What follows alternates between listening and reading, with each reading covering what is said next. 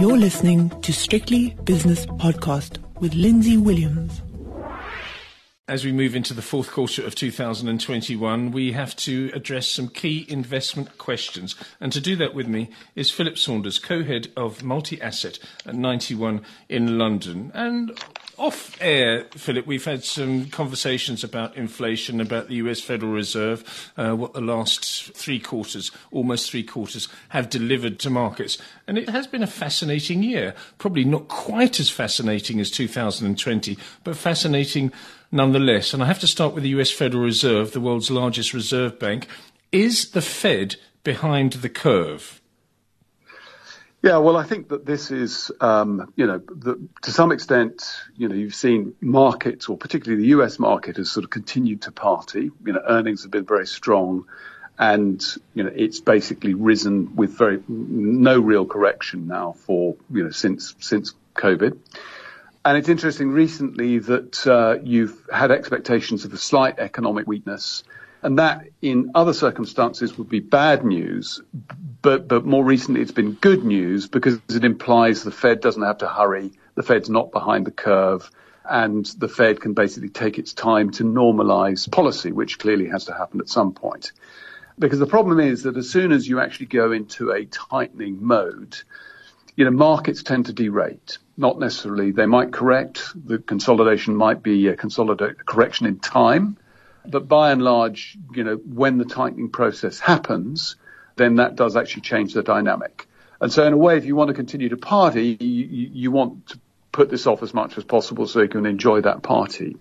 Now, the problem is that the Fed basically is stuck there in emergency setting mode in terms of QE, $120 billion a month, and with interest rates obviously nailed to the ground.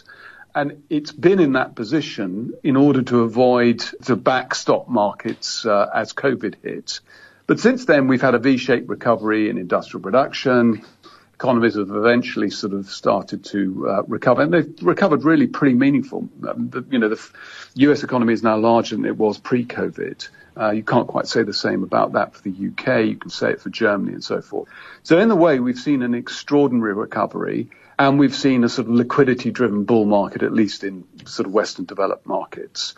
But at some point, we've got to, if they don't normalize policy, then, there is a risk that things run too hot, that you get a more meaningful return to inflation, and then they really have to jam on the anchors, jam on the brakes, which we know if they have to act abruptly like that because they're really behind the curve, then that can have a very painful impact on markets. So what you're saying is, just sorry to interrupt you, but what you're saying is that there is a threat that the transitory description of inflation might actually suddenly not be transitory and might become meaningful, and people suddenly, or rather the Fed suddenly says, wait a second, we are behind the curve, so we have to do something quite dramatic. And that would be disastrous for markets, in my opinion. I don't think that's going to happen, but a lot of the conspiracy theorists are suggesting that it might.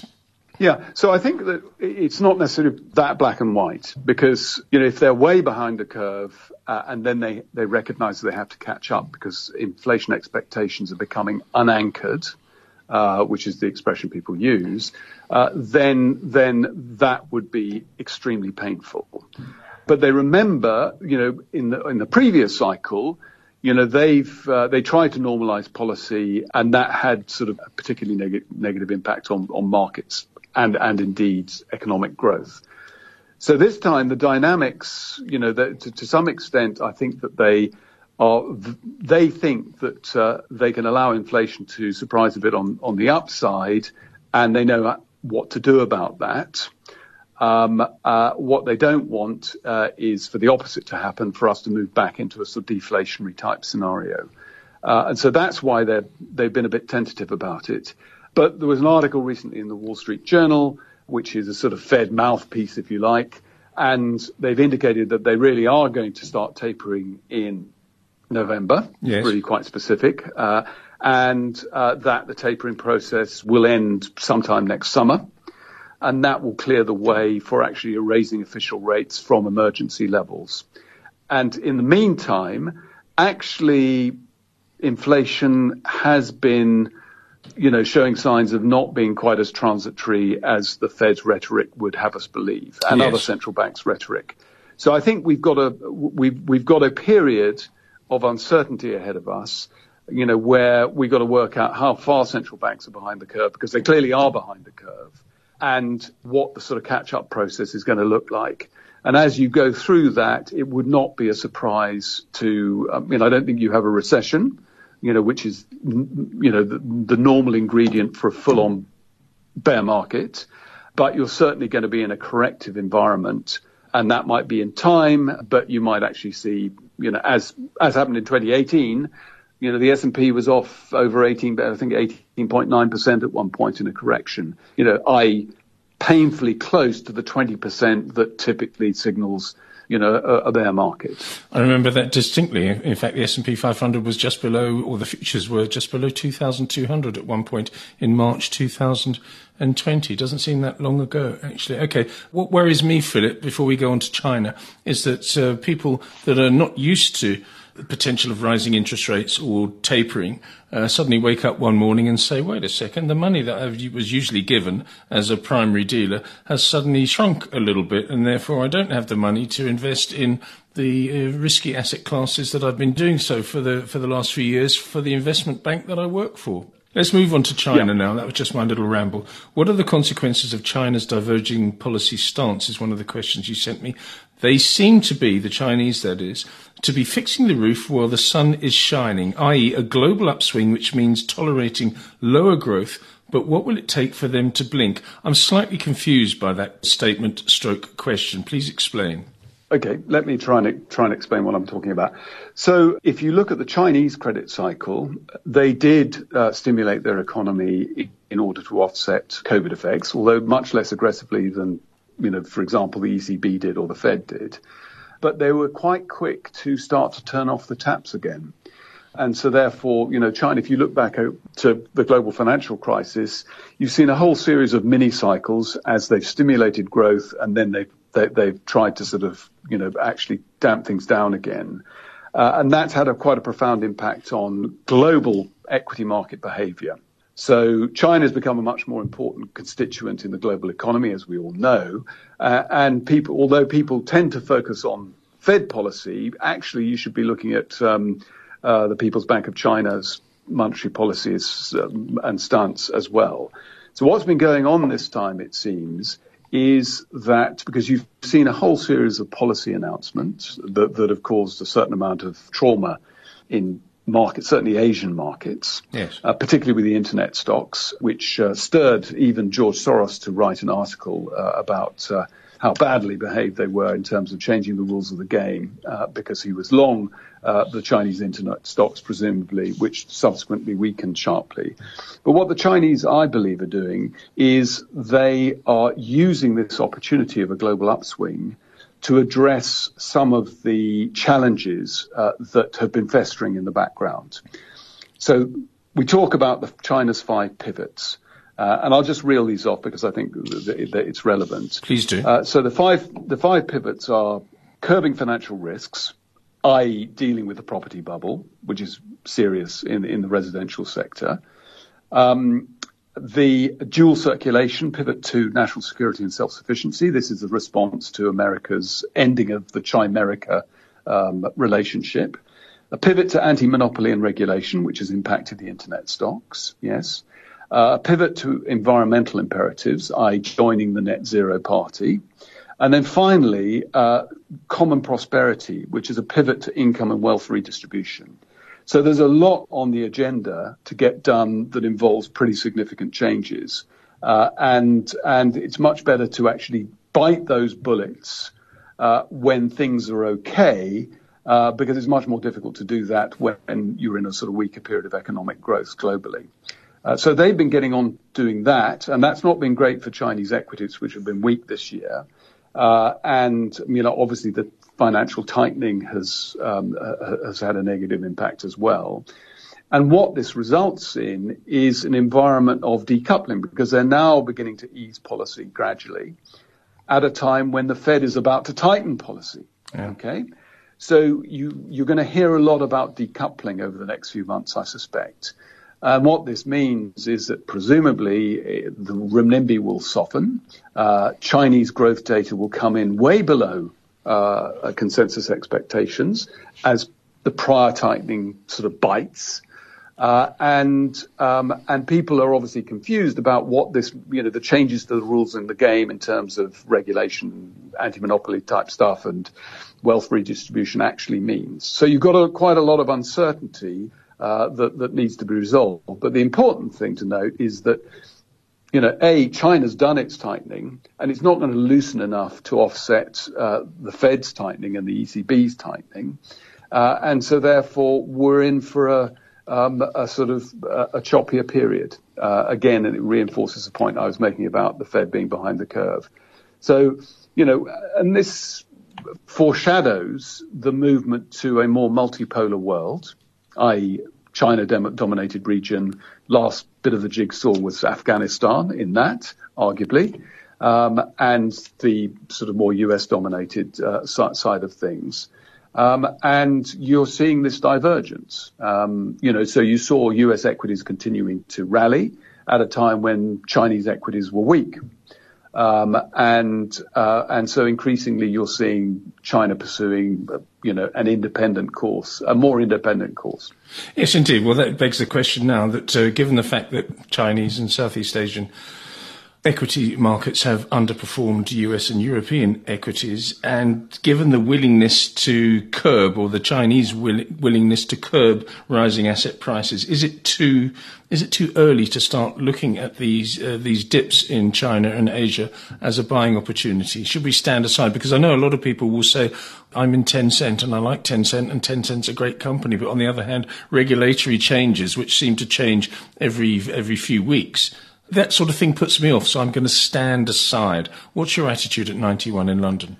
Well, I think that this confusion, there are two things going on. There's the likes of George Soros, who's declaring China to be uninvestable, okay? And so you're seeing basically a retreat of US investors from, particularly the big Chinese internet stocks that have ADR type listings in the US. And that means that group of companies that were flying high up until February of this year have really suffered. They've really derated in a very significant way. If you stand back and look at the rest of the Chinese equity market, it's probably trading not unlike other equity markets. It's probably still trading in expensive territory. But the subset of the likes of Tencent and Alibaba and so forth, on a medium to longer term basis, look pretty cheap. That's not to say they can't get cheaper, but as a longer term investor who believes that China, remains investable and that these are extremely well run and excellent and well positioned companies, then, maybe you will be able to get them cheaper. But over the medium term, look at Tencent. From its cash flow alone, using relatively conservative assumptions, it could buy itself back in 7 years at current levels, current ratings. That puts it into perspective, I must say. Yes. So I think that clearly, if the US market moves into a sort of corrective mode, that is going to cause further investor de-risking. I think that certain sectors within the Chinese equity market are probably going to prove quite resilient to that, which would be a great sign that they've found an appropriate level, whereby you've got loose holders having been sort of cleared out of them. And really you've got to take advantage of that as a longer term investor to buy high quality assets like Tencent. Now, clearly you're not going to have total clarity. But the point I would really make is that, this idea that, sort of China's had its little capitalist phase and, it's now going back to being a sort of full-on command economy. That's not correct. So if you're a farmer and you have a goose that lays golden eggs, you're not going to kill it and eat it, are you? And I think that China understands, the Chinese authorities understand the importance of private enterprise and the private sector, because they're undertaking these 5 pivots. And the property market alone probably is going to take up most of their bandwidth over the next sort of couple of years. And so the idea that they're going to basically make life incredibly difficult for entrepreneurs in China, I think is misconceived. It's a sort of post-facto rationalization of the weakness that we've seen in the kind of assets that Western investors have been long of.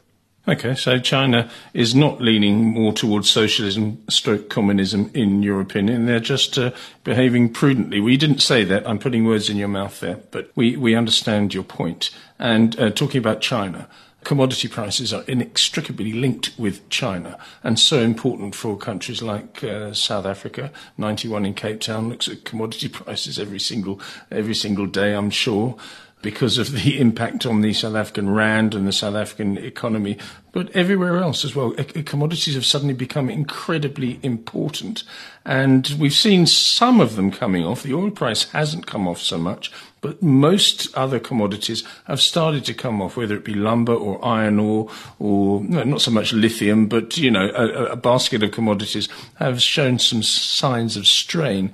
In your view, Philip, have they peaked as a basket?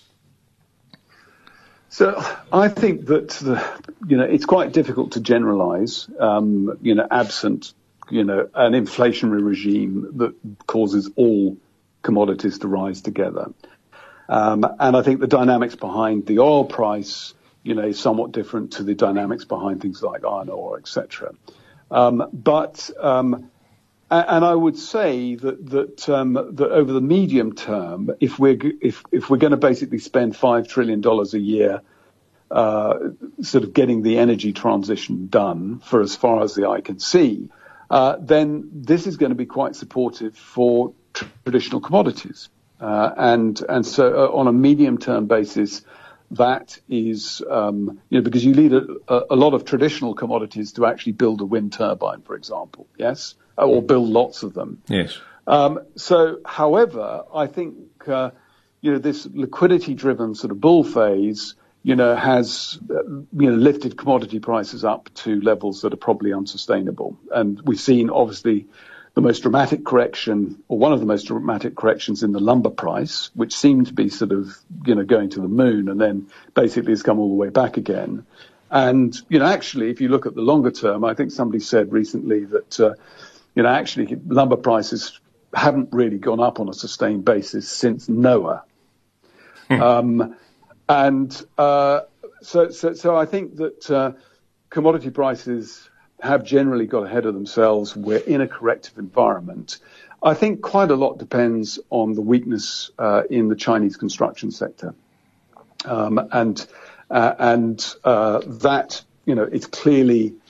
this is a challenge that Chinese authorities have because some of the bigger companies in that sector clearly have awful balance sheets, and once prices don't go up forever, you end up in a corrective environment, and that's that's financially becomes pretty challenging, and it does mean there's a lot of uncertainty in the property sector. Where is the price? And so therefore, construction activity can fall away quite dramatically. And that's 50% of the demand for world's iron ore internationally, isn't it, from coming out of China, not just for residential, but also for commercial and infrastructure and so forth. So I think that's somewhat challenging. So I think we're in a corrective environment on the industrial metals side of things. But I think there is a flaw because there is a sort of an underlying uptrend. But things have got out of whack. And the best cure for high prices is high prices, because what that tends to do, it tends to spur on supply.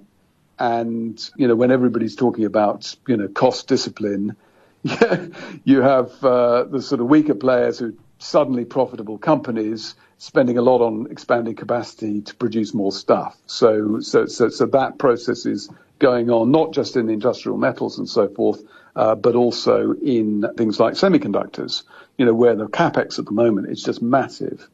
So eventually semiconductor prices are going to decline dramatically.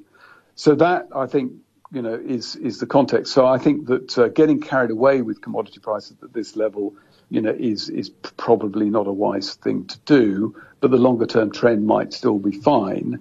Oil prices are interesting because, ultimately I think solar kills oil prices. but that's going to take time to work out. And in the meantime, the throttling of capital investment in the oil sector, is having an effect, and that basically means that supply, the demand could well outstrip supply, and you're already seeing consumers having to pay higher prices for natural gas in Europe and elsewhere, and so that could prove to be somewhat stickier. So I think that the normal increase in supply that is engendered by high prices, may not apply this time because of the environmental focus in many, across the financial sector now. Yeah, it's a split decision on the commodities. I mean, I'm looking at my basket in front of me now, the CRB index basket. Coal has just flashed up on my screen. It's up 120.5% year to date at $177.50 per tonne. So lots going on there. Philip, thanks so much for your extended analysis. That's Philip Saunders, co-head of multi-asset at 91 in London. The views and opinions expressed in these podcasts are those of Lindsay Williams and various contributors and do not reflect the policy, position or opinion of any other agency, organisation, employer or company associated with strictlybusinesspodcast.com.